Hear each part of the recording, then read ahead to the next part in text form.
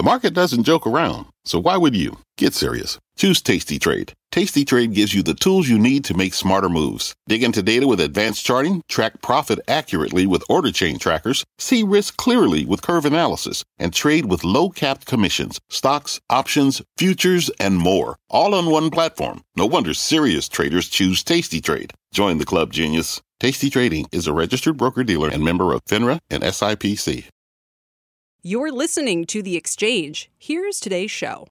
Welcome to The Exchange. I'm Kelly Evans, and ahead this hour, Mary Barra says she put a historic offer on the table. UAW workers not seeing it the same, and instead have now begun a historic strike. There will be ripple effects throughout the economy, especially if it goes beyond a few weeks. We'll have the latest and look at just how wide those ripples could get. Plus, our market guest, he's standing right over there, and he says he still sees gains ahead, but they will be much harder to come by from here. He's here to explain how to find them and the names he's buying right now. And on the heels of ARM's big trading debut, we have a special 3 buys and a bail 2023 IPO edition. Oh, yes. Gina Sanchez joins us with those trades, and she has a bonus bail from a prior crop, actually, but a cautionary tale for what can happen after the initial IPO hype. Before all that, let's start with a look at these markets where we seem to be breaking the green streak. Those gains are harder to come by even just today. True. Is what it comes down to. So big rally yesterday, Kelly. Not so much today. As you can see here, we're just about maybe 0.5% lower on the Dow Industrials, 34,721 off 185 points. For the broader-based S&P 500 large cap index, we sit at 4468, down 36 points or about 0.75%. It's been a down day all day. Even at the highs of the session, we were down about 8 points. At the lows of the session, down roughly 45, so tilting towards the lower end of that trading range so far today. The NASDAQ composite really leading the advance, or lagging the most if you want to look at it that way. The composite index down 163 points, over 1% decline there, 13,762 the last trade there. One place that we've seen an extraordinary amount of volatility intraday has been in oil prices. We got U.S. benchmark WTI crude now currently back above the $90 mark. 0.5% gain there, $90.61 per barrel. At one point today, we were up, highest levels since going all the way back to November 8th of last year. And then at one point, we were much lower. The catalyst, though, to the upside, generally speaking today, was better than expected economic data on the retail sales front, industrial production out in China, leading to some issues about whether demand is stoking up in the world's second biggest economy. Also, some refinery utilization numbers suggesting some more demand out there for WTI crude. So we're watching oil prices going higher on that. And then we'll finish off with the ARM IPO. Kelly referenced it right off the top of the show here. We're up another 1.5% today, $64.62. A blockbuster day yesterday, 26% gains after the IPO price. So we're continuing that move higher. It's helping to propel sentiment, Kelly, a little bit more positively, which is why we're expecting Instacart's IPO possibly next week sometime. So ARM Holdings, Instacart, it feels like the IPO gates are starting to open just a little wider. I'll send things back over to you. All right, Dom, thank you very much. Dom Chu. We begin this hour with the thousands of UAW members striking at 3 key auto plants after failing to reach a deal on a new labor contract. Stellantis, owner of Chrysler, seeing nearly 6,000 workers on strike. GM and Ford have less than 4,000 each on the picket line. Interestingly, shares of the big 3 automakers are generally moving higher right now. Here's what GM CEO Mary Barra told our Phil LeBeau this morning about the economic ripple effects of the strike and the urgency of getting a deal done. We need to get there fast because this is not good for our employees. It's not good for the communities, their families. And for every GM job, there's 6 other jobs in the economy that depend on us running. So we got to get back to work. And Phil joins us now alongside Diane Swank. She is chief economist at KPMG, and we'll talk about the ripple effects of this, Diane, in just a moment. But Phil, first, what's the latest this hour? Not much change, Kelly. That is the latest. And if you were expecting today to be a day where you might hear news from the UAW regarding negotiations or from one of the automakers, that's not going to happen. Bargaining in terms of, the big group getting together and sitting down and hashing out details, that's not happening today. The UAW says bargaining will begin again tomorrow. And we may see some developments over the weekend. Today, what we're seeing at the 3 plants that are on strike, picketing. out in front. 12,700 workers approximately are on strike at these three plants, one here in Michigan, one in Ohio, one in Missouri. The UAW is shutting down essentially 15% of the big three's U.S. production by shutting down these three plants, with these three plants going on strike. In terms of the bottom line here, it's with the wages and the all-in wages. And you can see that you've got General Motors, Ford, and Stellantis, about $63 to $65 all in per hour, well ahead of the foreign automakers who are selling vehicles, manufacturing here in the U.S., and then even further ahead of where Tesla is in terms of costs. They are offering a 17.5% to 20% pay raise. Now, that's not all of what goes into that $65 an hour, but it is a healthy increase in pay potentially. Here's Mary Barra talking with us this morning about her frustration over the negotiations. I'm extremely frustrated and disappointed. We don't need to be on strike right now. You know, we put a historic offer on the table that not only has very significant gross wage increases, total through the contract, over 20%, that compounded is 21%. But we also have job security. We maintain world-class health care. There's so many aspects of this, of the offer we have on the table that I think really is going to resonate with our employees. So we didn't need to be here. As you take a look at shares of General Motors, we should point out that here in downtown Detroit, there will be a rally by the UAW later this afternoon. But again, Kelly, no direct talks in terms of the big stuff going on today. That's expected to resume tomorrow.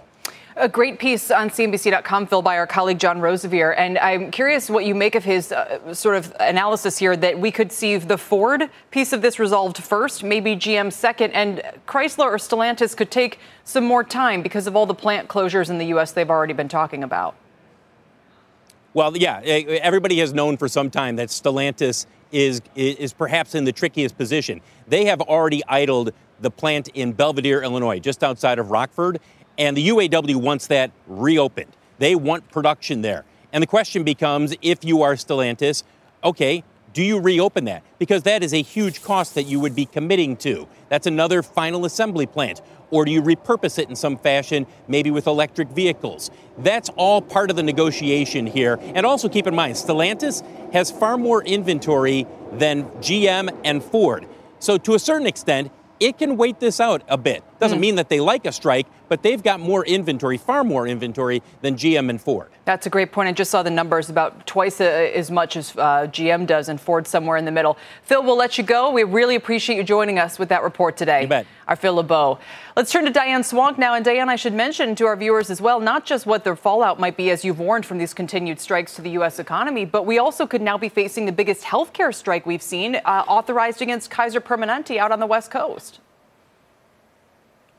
We are seeing a lot of strikes right now, and it really is. We already were at the highest level of strikes in the August employment data that we'd seen since 2003. We could easily go back to 1998 very quickly in the month of September and October. The real effects of these strikes really don't start to really bite in the employment data until we get into October. The survey week is the second week of October. The people that are paid this week will show up on payroll, so that's very important. What we did see, though, was already some idled plants, 3,000 workers, an increase of 3,000 people on unemployment insurance claims due to an idled production plant in the auto sector, and that will show up as a manufacturing loss in the September data. But what's important is how quickly these tend to snowball. Once you shut down a full assembly plant, you start to affect suppliers very rapidly. The people who are furloughed and not on strike in the suppliers are eligible for unemployment insurance, but they will be counted as unemployed workers, where strikers, when they walk out of a plant, are not counted as unemployed. And this will become extremely important when we're trying to suss out the direction of the economy. One moment, I want to bring everybody some news. Former President Donald Trump sat down with incoming Meet the Press moderator Kristen Welker, and here's what he just had to say about the strike. Let's talk about the economy. And I want to start by talking about this big standoff between the auto workers and the big three auto manufacturers. Yeah. My question for you, Mr. President, whose side are you on in this? I'm on the side of making our country great. The auto workers are not going to have any jobs when you come right down to it, because if you take a look at what they're doing with electric cars. Electric cars are going to be made in China. The auto workers are not going to have any. I'll tell you what, the auto workers are being sold down the river by their leadership, and their leadership should endorse Trump. The reason is you got to have choice. Like in school, I want school choice. I also want choice for cars. If somebody wants gasoline, if somebody wants all electric, they can do whatever they want. But they're destroying the consumer, and they're destroying the auto workers. The auto workers will not have any jobs, Kristen, because all of these cars are going to be made in China. The electric cars automatically are going to be made in China. So let's talk about UAW's leadership. The president, Sean Fain, has withheld his endorsement of President Biden, but this is what he had to say about you. Quote, another Donald Trump presidency would be a disaster. How would you win that endorsement? Well, if that's the case, I probably won't win his. I don't know the gentleman, but I know his name very well. And I think he's not doing a good job in representing his union, because he's not going to have a union in 3 years from now. Those jobs are all going to be gone because all of those electric cars are going to be made in China. You can see more of Kristen's exclusive interview with former President Trump as she debuts as moderator of Meet the Press this Sunday. We should note the same invitation to sit down with Kristen has been extended to President Biden, who so far has not accepted. Diane, I hadn't heard that answer before. I literally just wrote the newsletter completely about this issue this morning, and I want to unpack a couple of things here because this is so on point. China right now is about to become the world's biggest exporter of cars globally. 3 years ago, they weren't even in the top 15. And only because of Trump's tariffs on Chinese-made batteries and that kind of thing, they haven't made inroads into the U.S. yet. But they're probably going to, whether in partnership with Toyota, with BYD, or one of the others. They're already top-selling car in Sweden and so forth. This is we've been talking to you about the impact of the strikes on the economy. How about the impact from the UAW and even Tesla being back-footed if all of a sudden the consumer can buy a $40,000 Chinese-made EV? And that's going to dramatically transform the fortunes of the auto industry in this country as we know it. Well, we've seen this before. We've seen it with the Japanese producers in the 1980s, which I'm really familiar with. Right. And we've also seen those producers also move to the United States, which is really striking.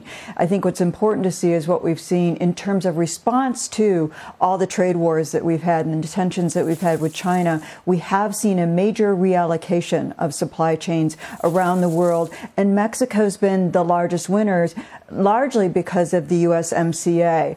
Now, that's really important to understand because that means a lot of production is shifting not only by other producers around the world and U.S. producers into Mexico as well, but also Chinese producers are shifting around the world to deal with some of the issues and the tensions within trade. Sure. And I think that's important to understand because we're going to see that be a big. Mexico is now our largest trading partner ahead of Canada in China in 2023. That's a new move for Mexico, and it's in a direct response to what were initially the tariffs on China, which have been extended under 2 administrations. Right, and that's why I want to broaden this out, because we can talk in the very near term about what's going to, listen, as Dan Ives and others have said, if this strike goes beyond 4 weeks, you start to see the economic impact really pushed out into 2024 for the car makers and also broadened out economically here. So, there's kind of the near-term tussle on labor and inflation and all of the issues we know about. But looming in the background is this larger question of this existential threat to the automakers' survival. I mean, if we take $1 billion or $2 billion out of their profits next year, okay, GM made $10 billion, Ford lost $2 billion last year. That there's not a ton of fat there.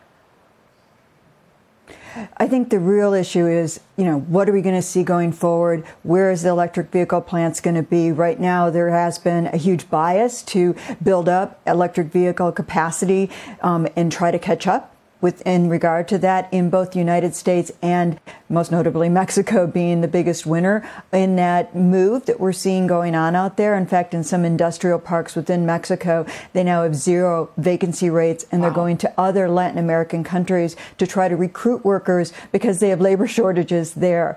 And their wages are cheaper, actually, than those in China. So I think that's important to remember as well. At the end of the day, though, all of what we're seeing is dependent on having an infrastructure for electric electric vehicles that works much better than the current infrastructure. And that's something that is also going on at the same time. But it's really tough to get to that critical mass necessary to have it be a major shift in the next 3 to 5 years. I think over the next 10 years, you will see a very large shift.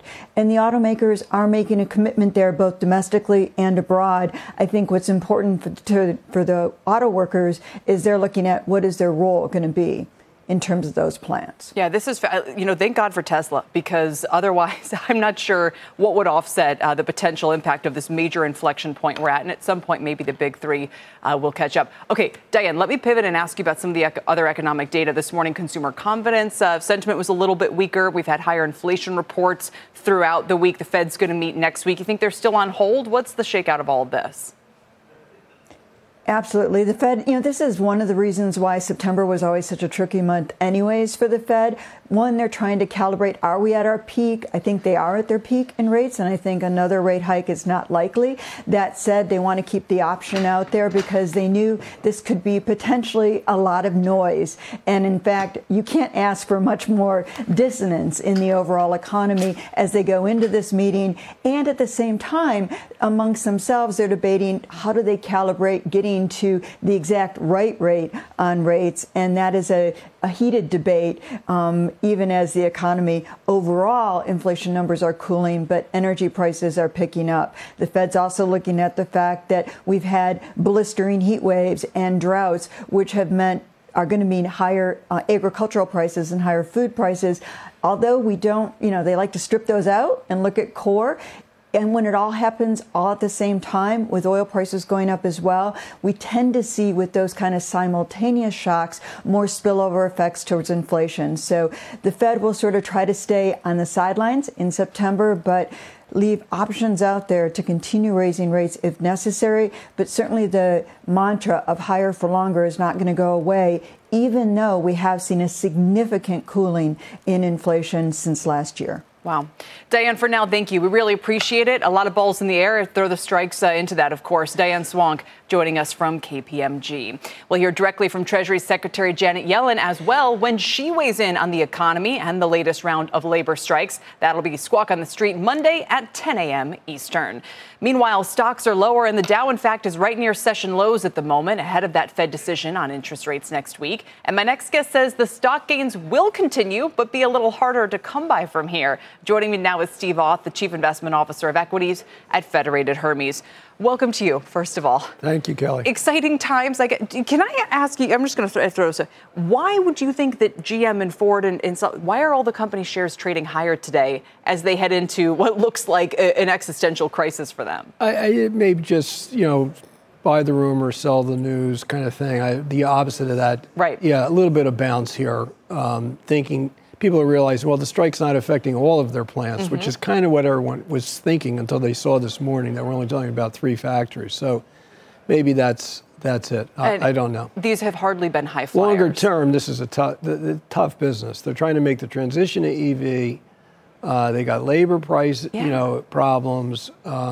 Tough way to make a buck. I remember sitting here with Bill Miller, or I think we were in New York, but maybe 5 or 7 years ago.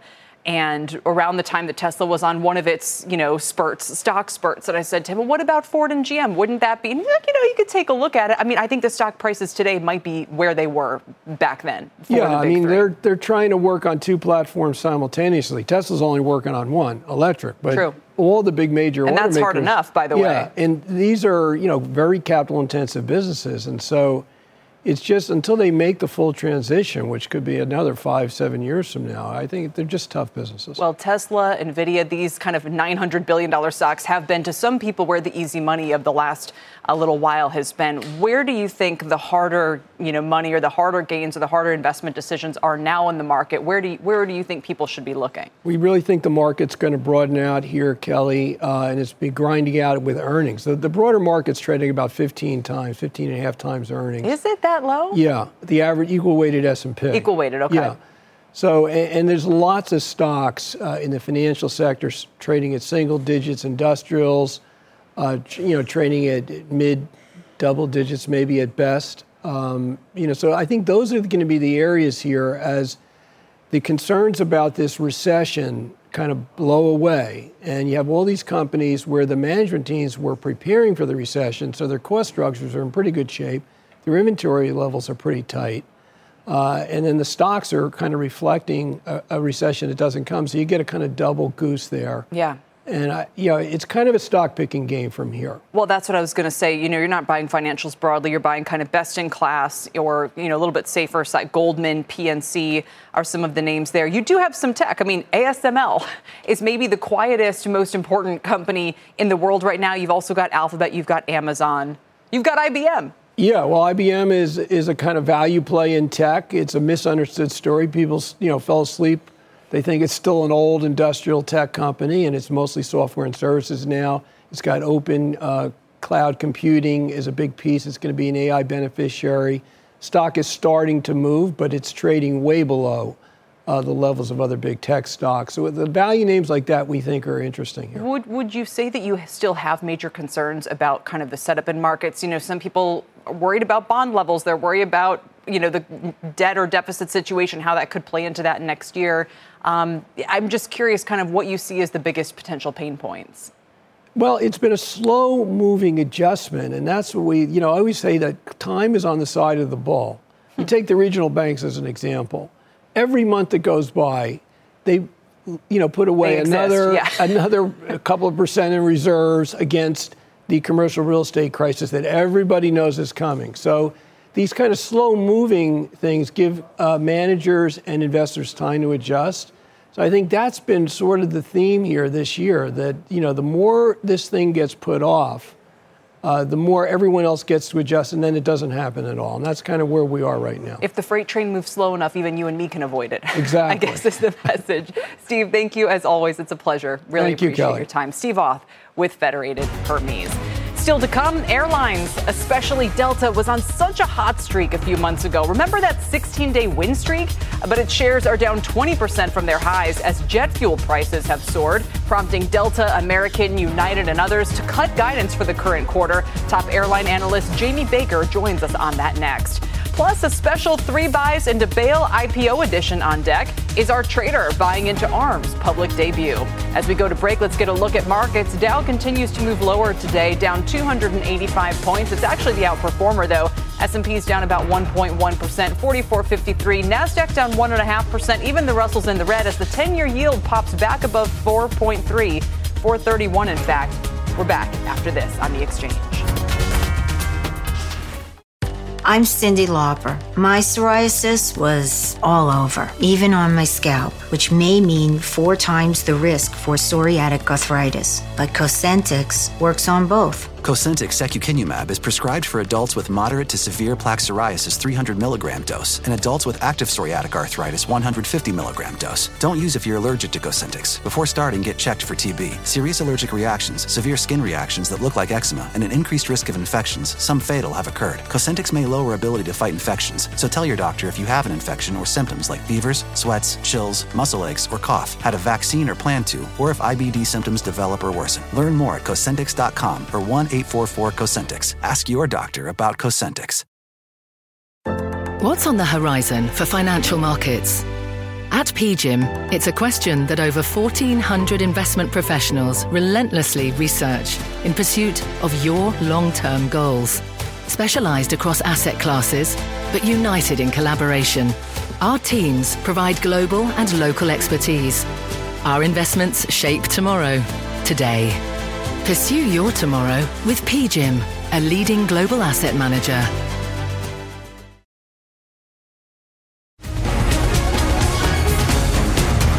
Welcome back to The Exchange. Some of the country's biggest airlines are warning on profits. Delta, the latest major carrier to cut its guidance yesterday, following similar moves by American, United, Southwest, and Alaska. A surge in fuel and labor costs cutting into profits. And it comes at a time when travel demand has been slowing down. And oil prices could keep climbing. So should you stay away from this trade right now, or could it be a good entry point? Let's ask our next guest, Jamie Baker. He is Senior Airlines Analyst at J.P. Morgan. Last year, he was the first ever analyst inducted into the Institutional Investor Hall of Fame for coverage of airline stocks. Jamie, welcome back. Good to see you, Kelly. Thanks. Because even though Buffett was in them for a while, then he got out, right? So people still aren't sure if they ever want to get involved here. And maybe the last couple months are a case in point. All the excitement and then now down 20% from the highs. Is this an entry point? Well, look, we think that it is. Fuel prices have been steadily ascending since July. So I don't think that came as much of a surprise to the market this week. But, if anything, the guides that, we received across the industry this week, it really affirms something that we believed from springtime this year. If you don't cater to the premium passenger, if you don't fly internationally, if you don't have a robust loyalty program, then at the moment you don't really have a seat at the grown-ups table. I've been telling people,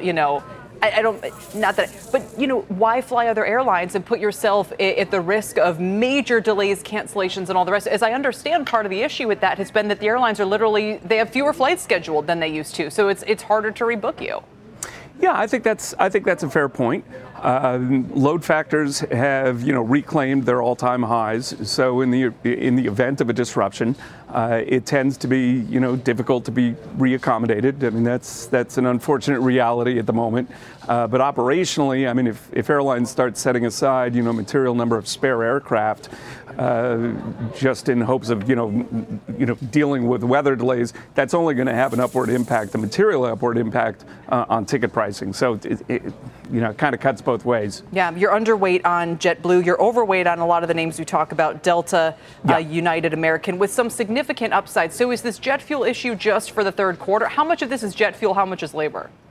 The labor costs, by and large, are already incorporated in the guides that we've gotten across the industry. So the move in the last week, the formal revisions to guidance, were largely related to fuel prices. I do think there's some demand weakness at the more elastic end of the demand curve. The consumer that is, feeling some pressure from rising unleaded prices, feeling pressure from student loan repayments.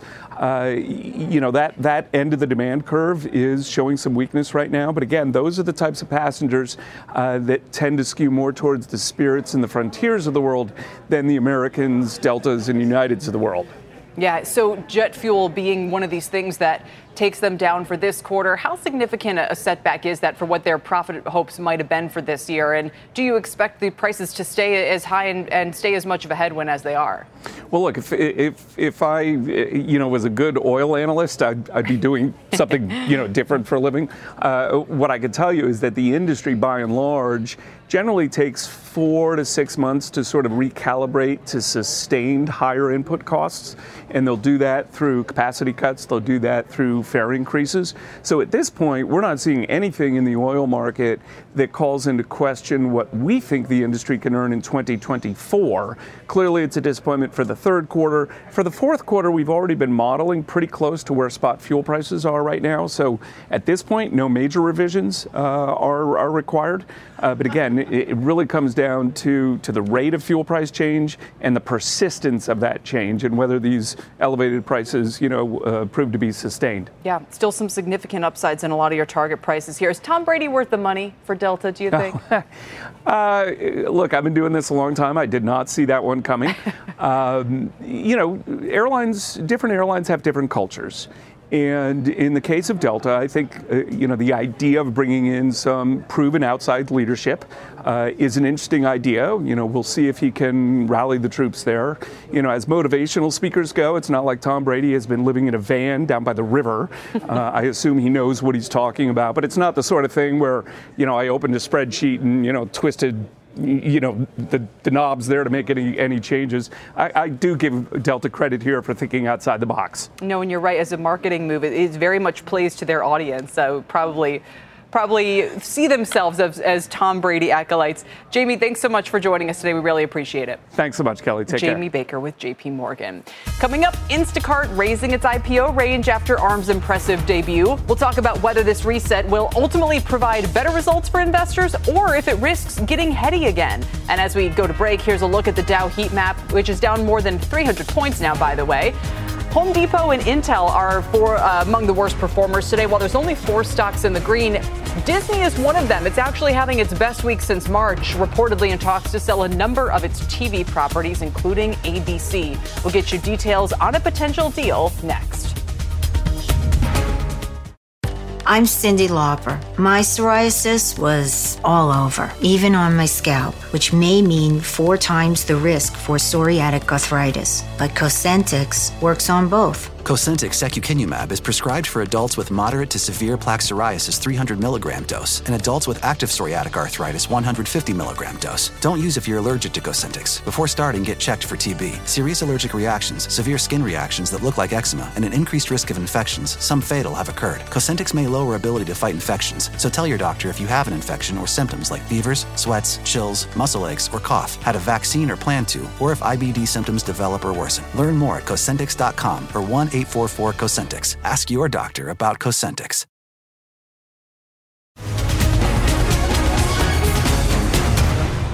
Welcome back to The Exchange. Disney is on track for its best week since March. Remember, just last Thursday, it had closed at its lowest level in nearly a decade and breaking below $80 a share. Now a little bit different story, but there is a reason. Julia Borson brings us the details. Julia? Well, Kelly, it's the beginning of the end of an era for Disney, as sources tell me that the media giant is talking to a wide variety of potential buyers for its linear TV assets. Now, a source close to the situation tells me that Nexstar Media Group, that's the nation's largest TV station owner, approached Disney expressing interest in buying the ABC network and stations. And Allen Media Company CEO Byron Allen says that he offered $10 billion for those assets, plus FX and National Geographic, based on the assumption of $1.25 billion in EBITDA for the past 12 months. Though it's unclear exactly how he's going to be raising the funds, but to perhaps debt for that offer. Now, Disney says, quote, "While we are open to considering a variety of strategic options for our linear businesses, at this time, the Walt Disney Company has made no decision with respect to the divestiture of ABC or any other property." Now, analysts are split on these talks and this potential move. KeyBank writing, Disney's view on pay TV is that it will soon implode, which to us means applying meaningful discount rates to all linear cash flow. Rosenblatt writes, quote, "Disney could extract meaningful asset value by breaking up, and exiting broadcast could provide that." So this all comes amid reports that Disney is cutting its targets for Disney Plus subscribers by tens of millions. It also comes after its Charter deal excluded some of the smaller networks as the company focuses on the higher margins and growth potential of the direct-to-consumer business. Kelly? It feels like they're all right to a degree that, maybe the best financial move for Disney is this, but it clearly doesn't signal a lot of optimism in their status quo, which had been such a cash cow. What do you think the rest of the media industry is doing as it watches this play out?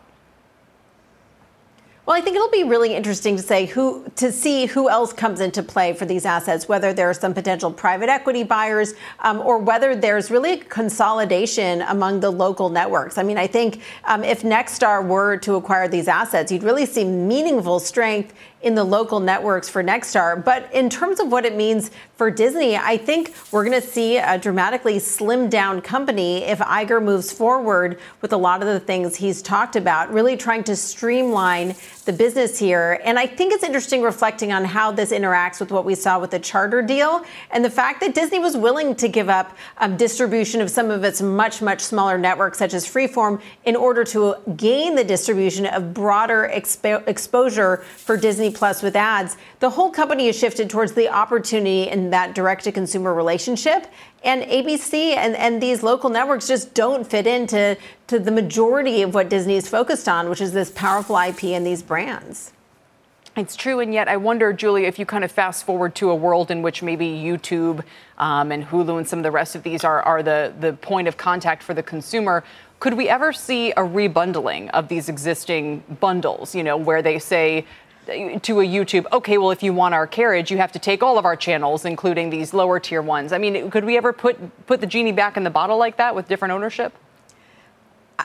I think you're right that bundling is going to always be sort of the name of the game. I think a la carte will end up being a short-lived moment in the legacy of the media industry. I think we're going to see a rebundling, though, of skinnier bundles. And right now, if you pay for Hulu with live TV or YouTube with live TV, it is a smaller bundle than the mega bundle of hundreds of channels that we all used to subscribe to as the sort of standard for the pay TV ecosystem. We've even heard David Zaslav talk about sort of his interest in bundling their media assets together. And I think we could even hear a lot more speculation. As what I'm hearing from sources, that we'll see different ones of these media companies bundle their products together. In this regulatory landscape, it's going to be hard to get a mega media deal approved by regulators, but what if you could bundle together some of these apps? So how valuable would it be to have a Max, I shouldn't say HBO Max, but a Max bundled with a Netflix, bundled with a Disney Plus? That would be a super bundle. But I think that a lot of people are saying that could be one way to lock in subscribers and reduce churn. Really interesting. Back to the future. Julia, thank you. For now, we appreciate it. Julia Borston. Let's get to Tyler Matheson for the CNBC News Update. Tyler? All right, Kelly, thank you very much. A jury cleared 3 defendants in the final trial over the plot to kidnap Michigan Democratic Governor Gretchen Whitmer. The 3 men were found not guilty on charges of providing support for a terrorist act and a weapons charge. 14 men stood trial for the kidnapping conspiracy. 9 were convicted and 5 have been acquitted. European regulators handed down a $368 million fine to TikTok for failing to protect children's privacy. This is the first time the app has been punished for breaking Europe's privacy rules. Investigators found that when teens signed up for the app, their accounts were automatically made public. The features and settings listed in the report stem from violations back in 2020. And inflation is hitting Oktoberfest. Analyst firm Berenberg estimates that revelers in Germany will now pay more than $14 to lift their steins. The annual festival in Munich begins this weekend. Berenberg says the price of Oktoberfest beer has soared at an average annual rate of 3.9%. That's well above the annual rise of 2% in inflation and the 1.8% rise paid for beer at retailers in Germany. More expensive to raise a glass. Kelly? Plus the plane ticket, if you're going. Tyler, thanks very much. Coming up, a special IPO edition of 3 buys into bail, including this name our trader says is still a buy despite being down 20% since its IPO in May. Our mystery chart, tweet me if you know it. Gina Sanchez joins me next to make her case for this healthcare play. There's your clue. We're back in a moment.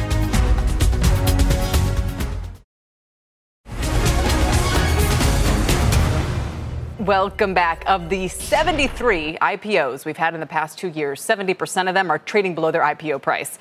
Yesterday, ARM became the biggest public offering in that group and closed up nicely. So can it buck the trend? We're looking at ARM and some other recent listings in this IPO edition of 3 buys into bail. Joining us now is Gina Sanchez, Chantico Global CEO. Gina, welcome for our trades today. All right, so let's begin with the stock of the week.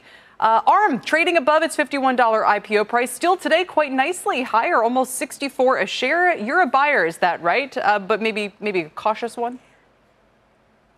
I'm a cautious buyer, only cautious because it is a tremendous valuation, but the story is very clearly there. And this is a company that is IPOing profitably with massive sales and revenue.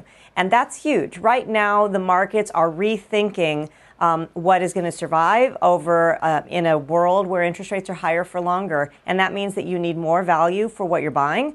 And a lot of the IPOs that came out, Kelly, in 2021, 22 came out with a lot of expectations. They came out unprofitably.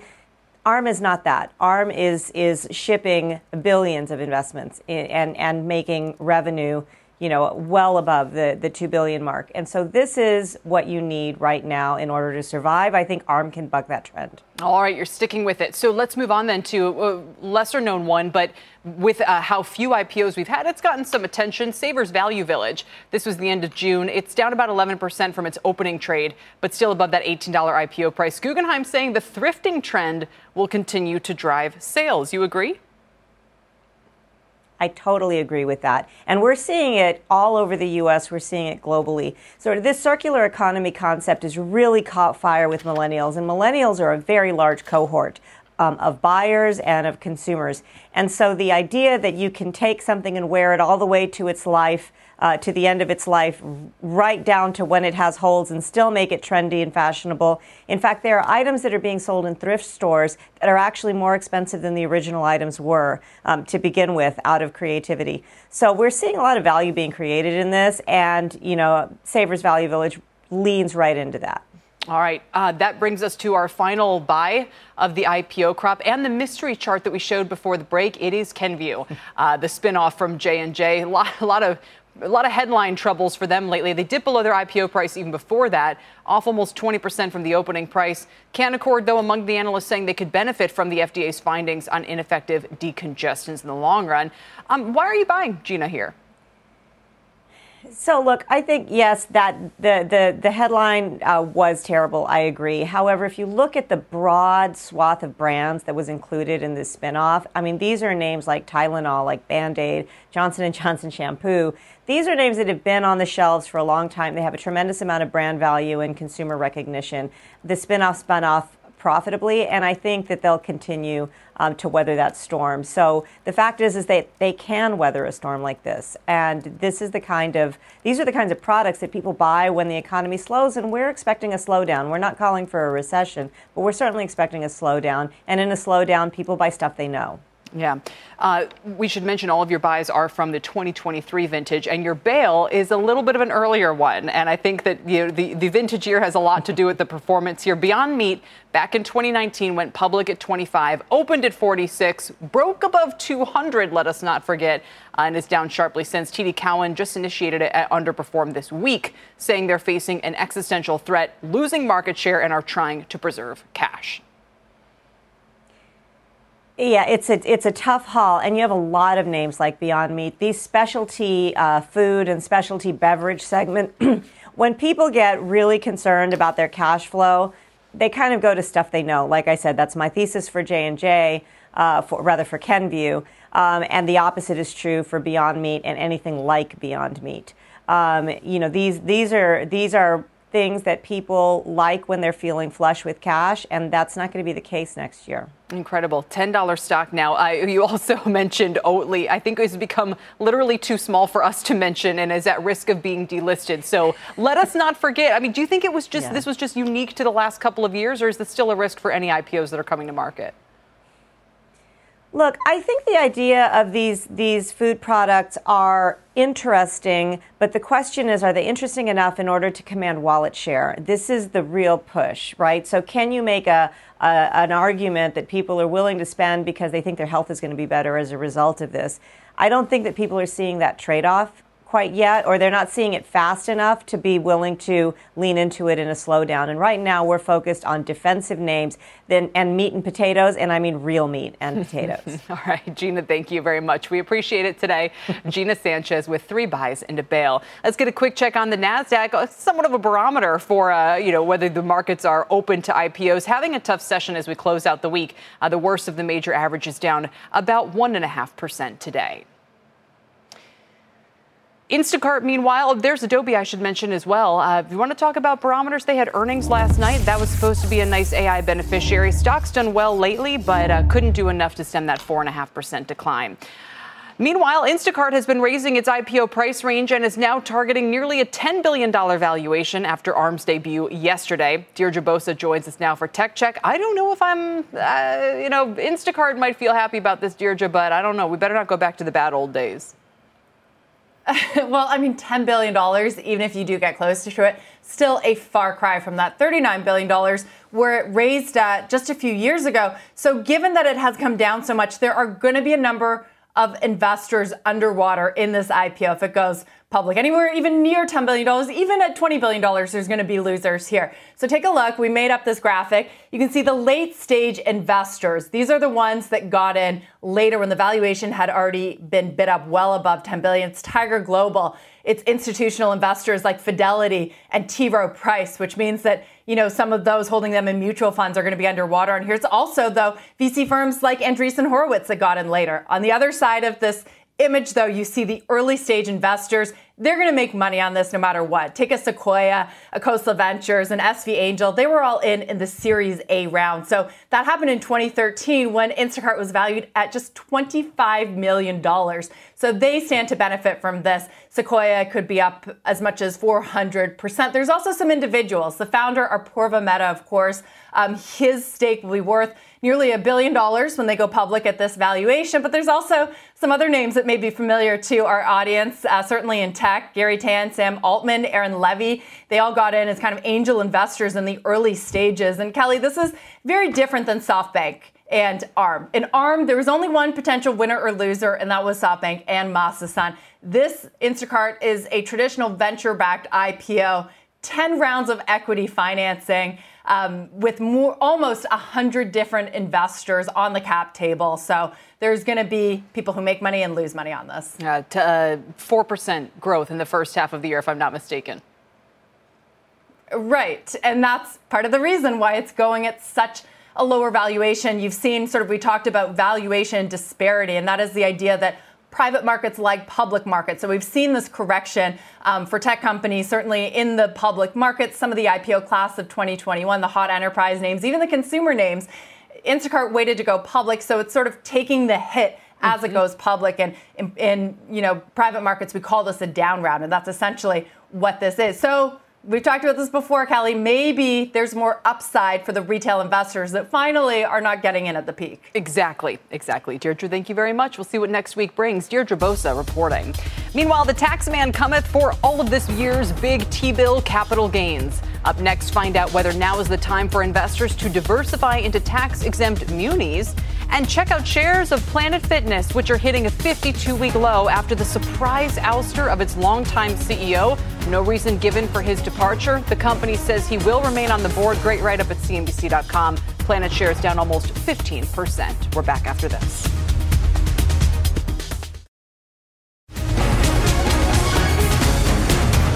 T-bill and chill might have been all the rage this year, but now the taxes are coming due. And for investors staring at some big capital gains bills, munis offer a welcome tax-exempt alternative, particularly for those in the top brackets. Take this example. New York issued $1 billion in AA-rated 30-year debt last month, priced to yield at about 4.35%. But with tax adjustments, the wealthiest residents earn yields equivalent to 10% taxable debt, according to reports. So should you forget T-bills and move over to munis? Jennifer Johnston is Director of Research for Franklin Templeton Fixed Income Muni Bond Group. So I'm guessing you're going to say yes, Jennifer.